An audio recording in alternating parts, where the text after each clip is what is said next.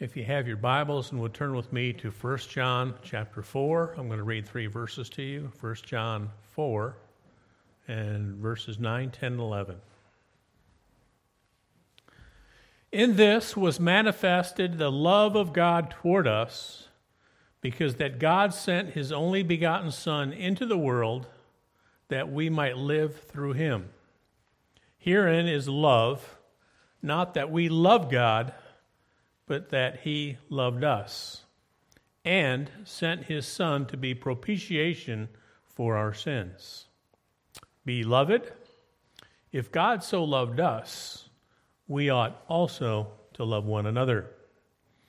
I found the word love mentioned 7 times in that short little passage in its various forms. Loved, loved, and beloved. So what I'd like to do is I want to talk about that act of God that God did for us when he sent his Son to come to earth. Now, as I look at this particular passage, I want you to notice that there's a word and. It says he sent his Son, yes, and to be propitiation for our sins. He loved us and he sent his Son to be propitiation.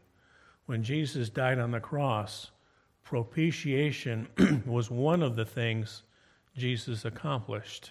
But under that umbrella, there's other things he did too. So I'm going to just take a second and try to give you an illustration.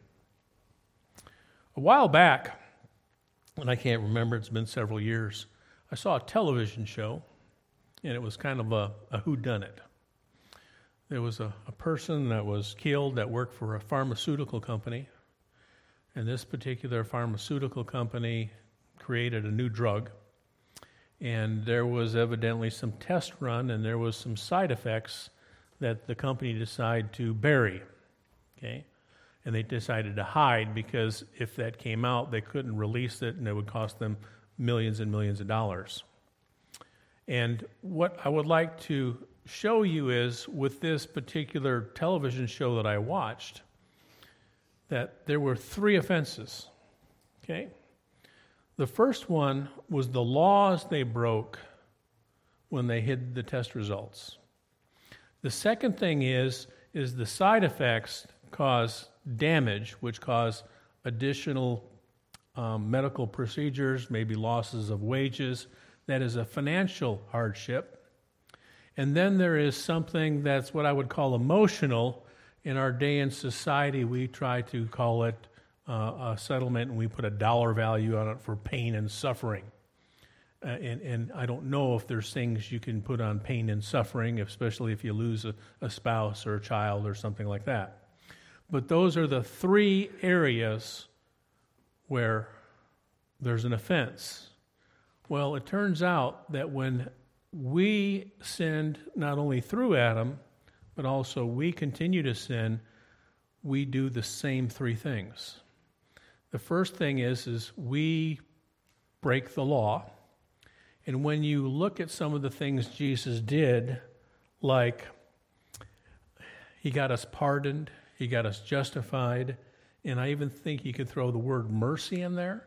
Those 3 things describe that legal aspect of what we broke.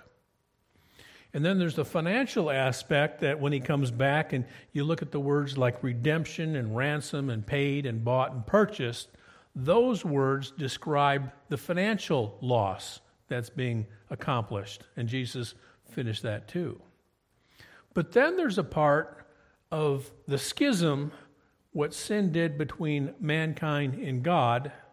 And those words, what Jesus Christ did was he reconciled us. He made us propitiation. It's to satisfy. And there's words like that. So when you look at this silly television show, Whodunit, that I watched several years ago, there's 3 aspects of that offense.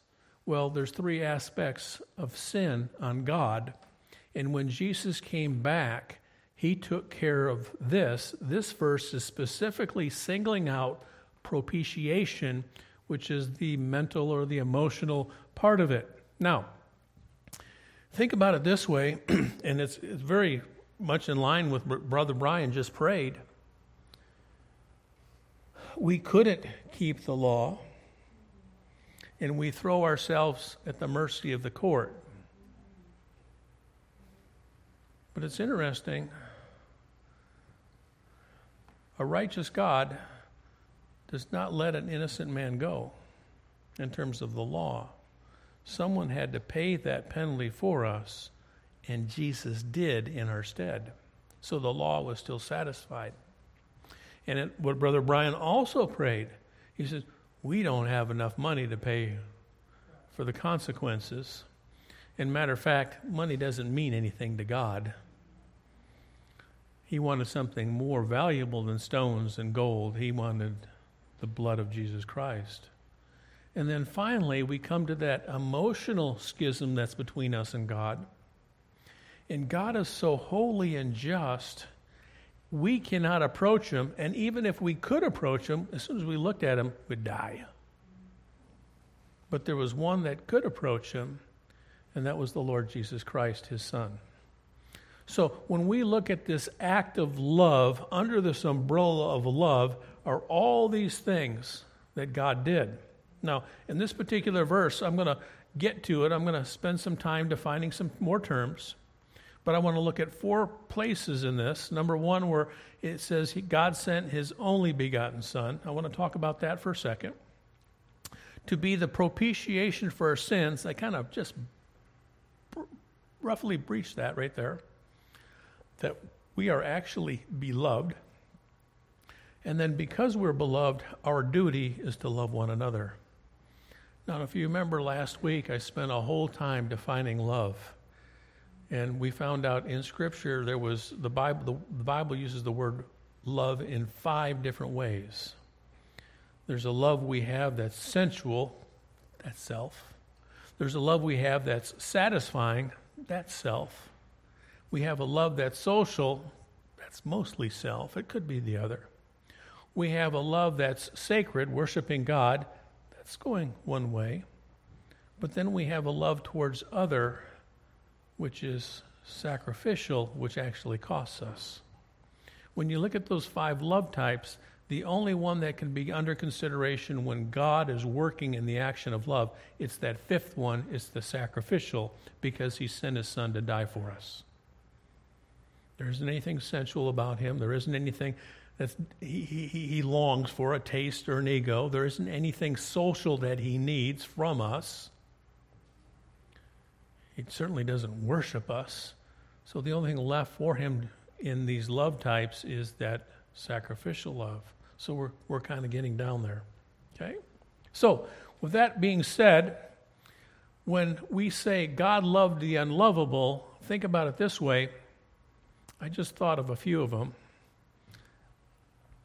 Included under this love umbrella, he forgave the unforgivable. And he showed mercy to the unmerciful. And he justified the unjustifiable.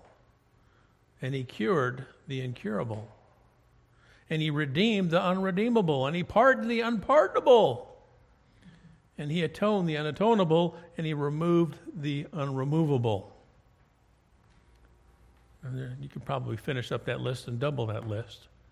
But those are all the things that are under that umbrella that when Jesus came. I want to try to give you a couple illustrations.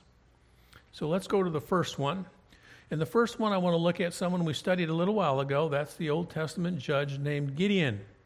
He's an example of where he showed mercy to the unmerciful. When we studied his life on a Sunday night, we noticed that Gideon had this great victory. And after he had the great victory, the enemy was running, and he was in the mop-up operation, and he was chasing 300 soldiers. I seems like it was like chasing 12,000 soldiers. I think that's what the number was.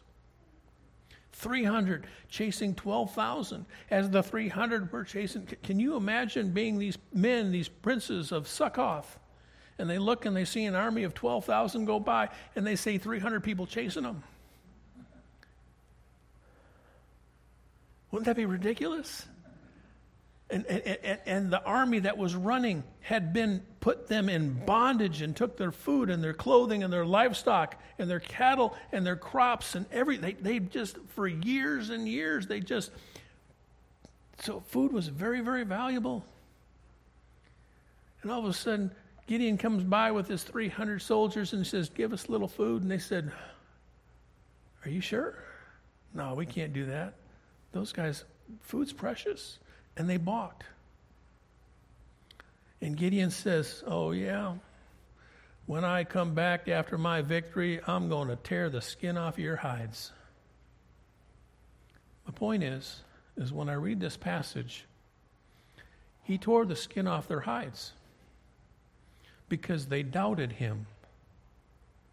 Well, what we found in the earlier chapter, when Gideon was called to go on this battle, he doubted God. He needed 6 encouragements before he finally said, okay, I'm going to go after this army. And here's these people from Succoth that balked at giving him a little food, and he says, I'm going to tear the skin off your hides. Do you understand? God showed mercy to the unmerciful. Okay? Judges 8, verse 14. This is in their mop-up operation, and this is after they had done the mop operation, and this is after he cursed them, and he says, when I get back, I'm going to tear the skin off your hide, and they're coming back right now. This is Gideon. And he caught a young man of the men of Succoth, and inquired of him, and described unto him the princes of Succoth, and the elders thereof, even 77 men. Where are those 77 men? I owe them something. And he came to the men of Succoth, and behold, Zebah and Zalmunna, with whom ye did upbraid me. Those are the kings of the bad guys. Saying, are the hands of Zebah and Zalmunna now in mine hand, that we should give bread unto the men that are weary? And he took the elders of the city, and the thorns of the wilderness, and the briars, and with them he taught the men of Succoth. Now, he taught them. He didn't sit around in a classroom and give them a lecture and homework. He used thorns to teach them. Hey, you ever teach your child with a paddle? He's teaching them a lesson with the briars. And you're like, wow, Gideon, don't you think that's kind of rough? Well, my point is, in Hebrews 11, guess who we find in Hebrews 11? And what shall I say more, that the time would fail me to tell me of Gideon and Barak and Samson and Jephthah and David also and Samuel and the prophets. Gideon is listed right there, even though he did not show mercy when he got mercy. How can that be? Grace. Amen?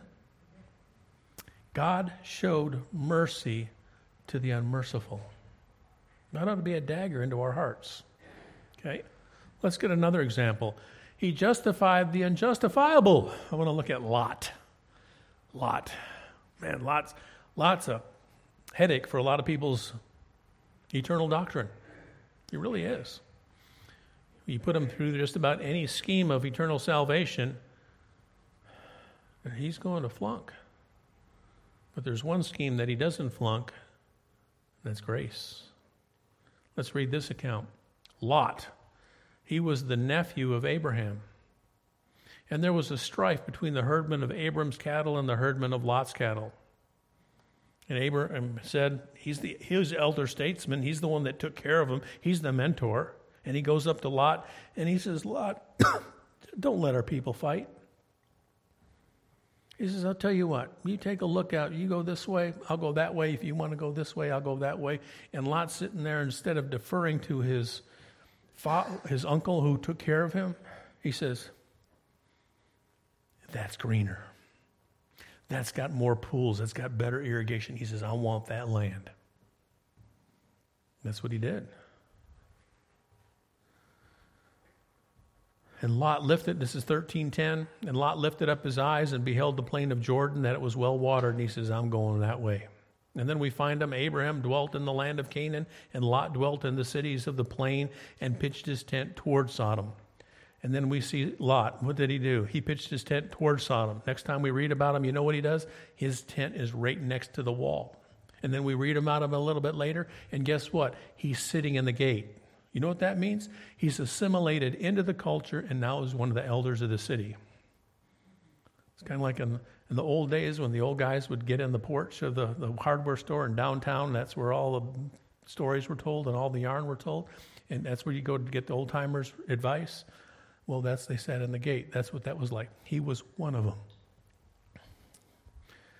And then we come to the very end of his life, and I don't want to get into all the gory details, but we leave him in Genesis 19 and verse 30, and he's sitting in a cave with 2 pregnant daughters. That's the last time we read of him. Except when we come forward to the New Testament, and Peter writes this. 2 Peter 2, verses 6 and 7. And turning the cities of Sodom and Gomorrah into ashes, condemned them with an overthrow, making them an ensample unto all those that should live ungodly, and delivered just Lot, vexed with filthy conversation of the wicked. Just Lot? Now, he's not saying only Lot. He's saying innocent Lot. He's saying righteous Lot. What's righteous about Lot? You know, the only thing righteous about Lot is the blood of Jesus Christ. That's it. He justified the unjustifiable. Are you starting to get a picture? There's hope for me? Amen? Okay. Forgive the unforgivable. I got to go to the Apostle Paul. I'm going to read about his account in 1 Timothy 1. I'm going to start reading at verse 12. I'll tell you, Paul could not forgive himself. But guess what? God forgave him. And it doesn't matter if you forgive yourself. God forgave him. And I thank Jesus Christ our Lord, who hath enabled me, for he hath counted me faithful, putting me into the ministry, who was before a blasphemer and a persecutor, and injurious, but I obtained mercy because I did it ignorantly in unbelief. And the grace of our Lord was exceeding abundant with faith and love which is in Christ Jesus. This is the faithful saying and worthy of all acceptation, that Christ Jesus came into the world to save sinners, of whom I am chief. Howbeit for this cause I obtained mercy, that in me first Jesus might show forth all longsuffering for a pattern of them which should hereafter believe on him to everlasting life. Wow. Paul could not forgive himself, but God forgave him. And he held that on his shoulder for a long time. Okay? Why would God use me? Why would God love me? Why would Jesus die for me? Because he loved you. But what did I do? Nothing. I didn't say nothing. I said nothing. Okay? Nothing. Amen? There's no doubt about it. Paul is one of God's. When at the end of his life, he's saying, I'm in a strait betwixt two, having a desire to depart and to be with Jesus, which is far better. He says, I want to go home. I want to go home. I want to go back to Jesus. That's his home. He was one of God's. God forgave the unforgivable. Okay? How does this work? How does this work? How do we get into Christ? Okay? Well, here's an example of a passage. This is Titus 3 and 4. For we ourselves also were sometimes foolish, disobedient, deceived, serving diverse lusts and pleasures, living in malice and envy, hateful and hating one another. But after the kindness and love of God, our Savior toward man appeared. You know who that we is? We ourselves also were. Those are children of God. Those were children of God that were acting that way.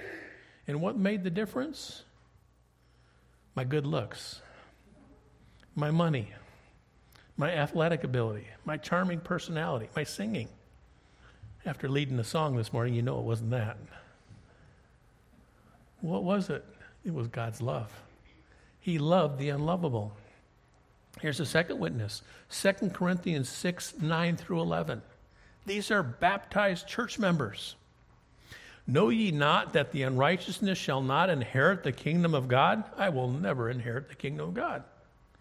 Be not deceived, neither fornicators, nor idolaters, or adulterers, or effeminate, or abusers of themselves with mankind, nor thieves, nor covetous, nor drunkards, nor revilers, nor extortioners shall inherit the kingdom of God. And such were some of you. He's talking to church members. And he says, this great big old nasty list, that was you.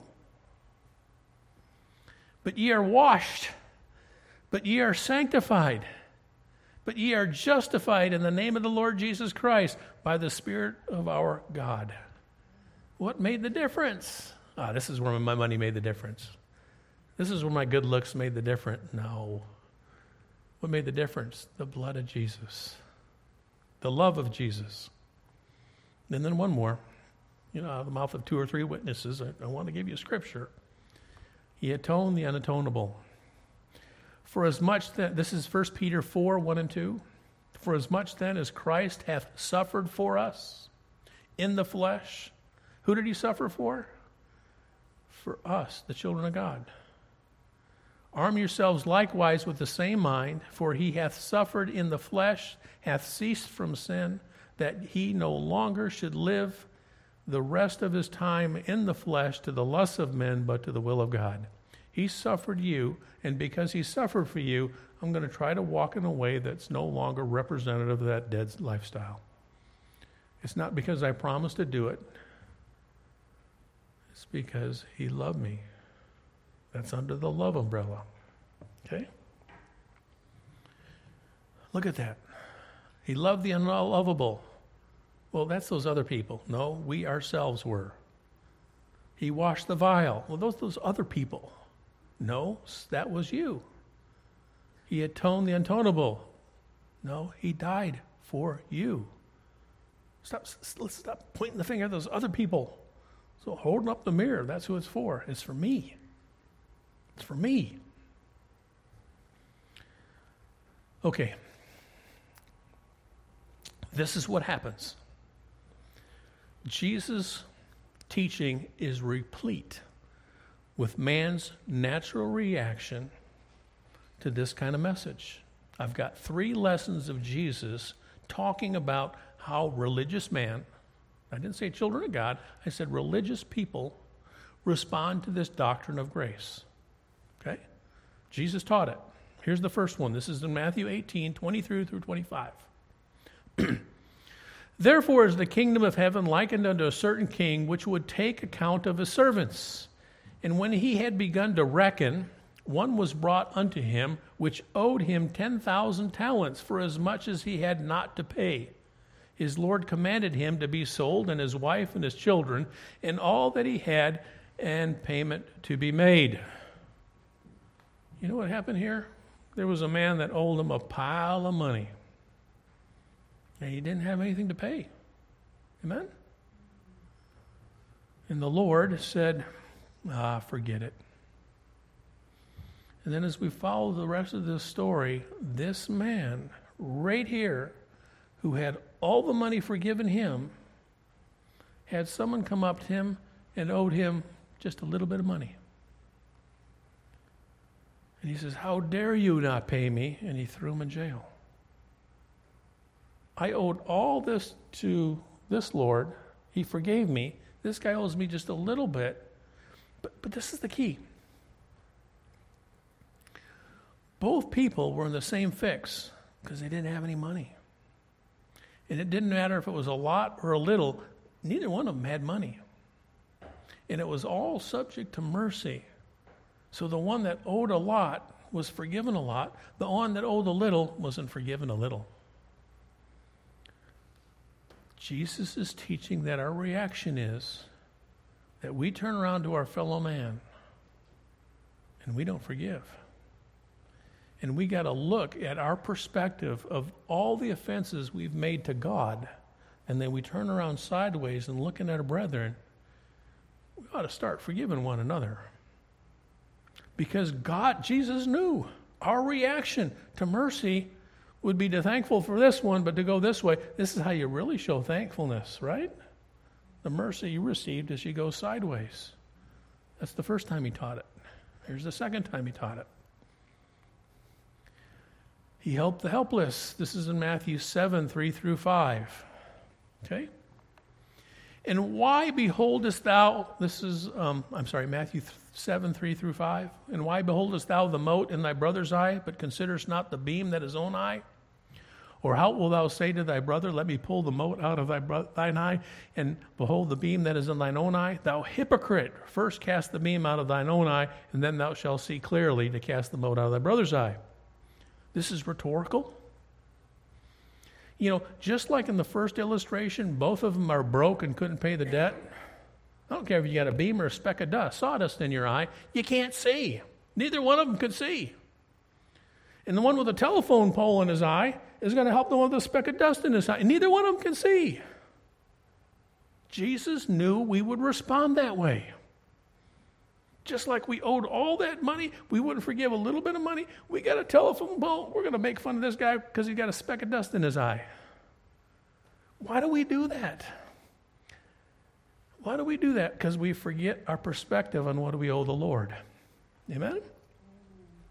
Okay, here's the third one.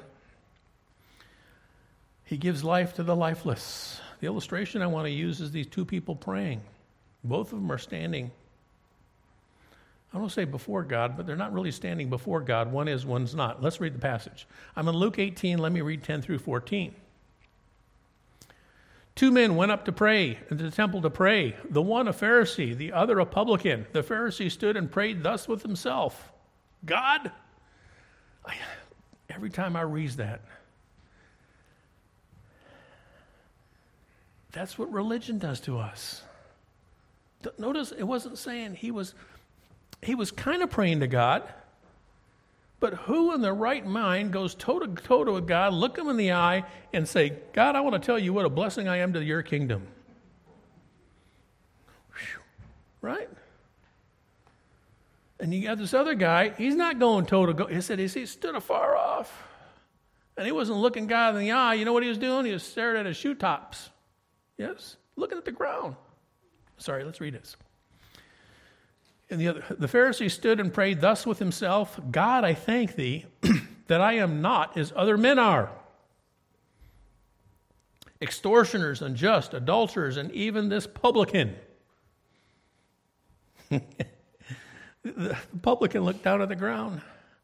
The Pharisee looked down at his publican. I fast twice in the week. I give tithes of all that I possess.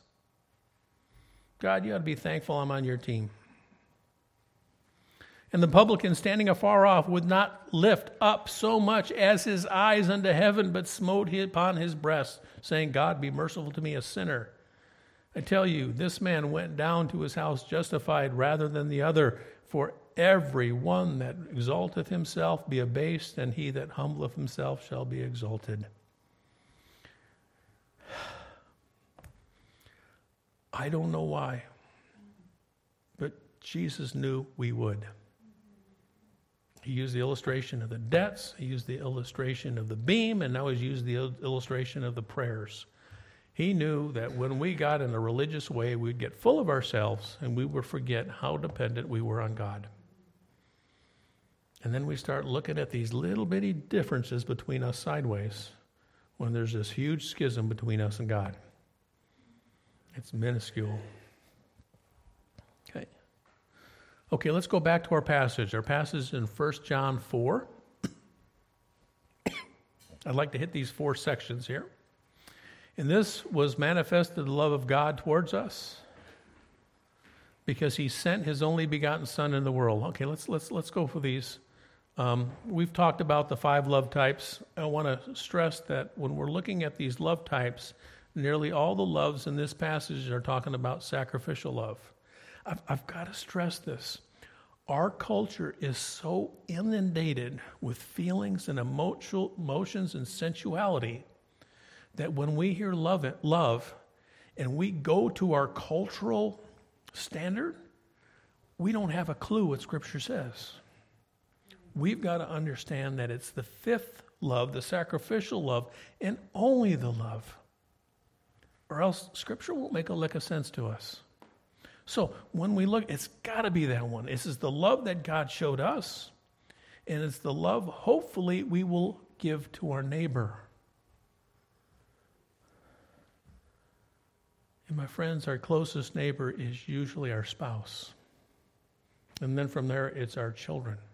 Amen? And it's our church family. We should be extending that love, the sacrificial love. But I don't like that person. That's not the love we're talking about. We're talking about doing love, not feeling love. And I keep on telling you, if you do the doing love, the feeling love will come. Okay, the feeling love is not a prerequisite. Okay, I'll pass on that. Okay, let's talk about this. God sent his only begotten Son into the world. I was trying to think of an example. All I can get something is it just pales in comparison. There's a television show that comes on. And what is the name of it? I even forget it. It's been a long time since I saw it. But it's one that like the CEO or the owner of a company will come down and take a menial job. What's it called? What? Undercover Boss. That's what it is. Okay? So you'll get a guy that's a CEO. It's a major corporation. It could have maybe an airline with like 10,000 employees, and he's the big boss. And then what he'll do is he'll come on, he'll shave his head or shave a mustache or put on a fake mustache, and he'll disguise himself, and he'll go and he'll be in a thing where you're supposed to be putting luggage on a plane, and these guys will go there because he wants to see what the job is like. And he's going to belittle himself and going from his lot of the office with his nice car, and he'll go and he'll put some old work clothes on with some overalls, and he'll sweat, and some of them get fired. It's so funny. But they go down there, and these people are barking at him in a little bitty way. They endure that for a week. And they want to see what the employees, what kind of lifestyle do they have? What kind of work environment do they have? What kind of attitude? Why do they do what they're doing? Where are the problems? How do they interact with the customer? And it's not until these bosses, these big-time executives come down there and they see that. And they put them in a bunch of different jobs. And it's real funny. Some of them do get fired because they work too slow. And he's working and he can't do it. And all of a sudden he realizes the stress that's putting on his employees, and 9 times out of 10 they make some pretty significant changes. But can you imagine? I can't, because I was never a CEO of a corporation with 10,000 employees. Okay? And if I can't imagine that, how can I imagine the Word being made flesh and coming down to earth and taking on our form? I mean, the CEO coming down is like, it's beyond anything I can comprehend. What Jesus did is, it's way beyond that. Pew squared, okay? I know the math teacher's coming out of me again. You got it? But that's what he did. Do you realize it's a love? For the CEO to come down and take a menial job, it's a love for the company. He really wants to know and he's going to endure that for a week. For Jesus to come down and take on human form, it's love to endure what we endured. And not only that, but it's love for God to send his Son to endure what he endured. So just that is an act of love. He hasn't even died on the cross yet. Just coming to earth, just sending his Son, that is an act of love. We're not even talking about the spitting or the mocking or being made fun of. It's not there. Okay. Second thing is, he sent his Son to be propitiation for our sins. Now again, let's go back to the illustration I used at the beginning of the sermon, that pharmaceutical company. I don't know how you can put a dollar value on a loss of pain and suffering, but sometimes they do. Someone will lose someone Maybe a spouse will be killed in an accident where they found out that the accident was because safety procedures weren't implemented, and there's going to be a great big payment of lost wages, but there's another payment for pain and suffering. I don't know how you put a dollar value on that. But in America, that's what we try to do. We try to fix everything with a dollar value. But Jesus Christ came, and somehow he satisfied God. The schism that was between us and God, Jesus satisfied it. I can't tell you I completely understand how he did that. All I am is on this side of the cross, and I know he did it. And I say, thank you. So there's that schism. There was that breach.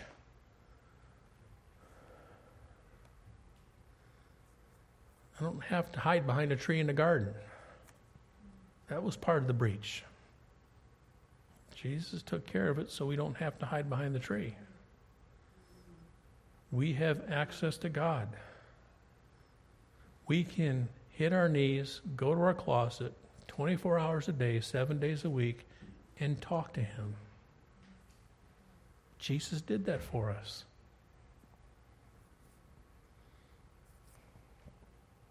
I get mad at someone, I won't give them the time of day for a little while, and then I soften up.